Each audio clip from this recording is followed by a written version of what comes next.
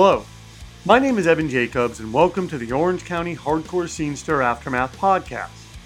These interviews are part of an ongoing series chronicling the hardcore punk music scene in Orange County, California, and sometimes elsewhere.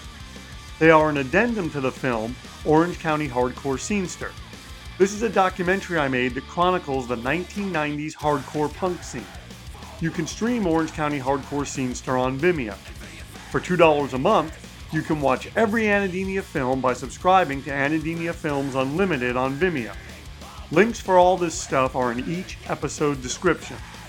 To support this podcast, please like, rate, and review it.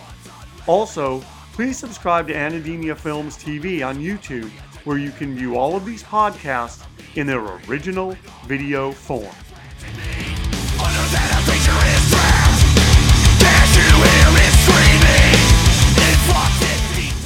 You know, my mom puts it, she's just like, look, you could have gotten into more trouble being on the school football team, on the school bus with like the drunk school bus driver. So she got it. So she got it. My dad is a musician, played drums. My grandfather is, when our house was kind of the hangout house.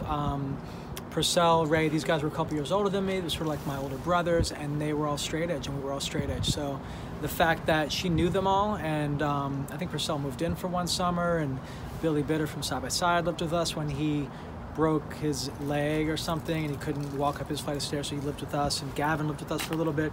So anyway, like my parents knew these people, and for the most part everyone was really chill, so they were supportive.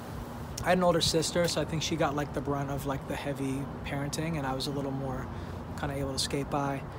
But they would take me, my sister or my parents would take me to play CBGBs in 85 with Gorilla Biscuits, or 86. Go to the old Ritz, to see shows. They would take me there, and so it happened very gradual.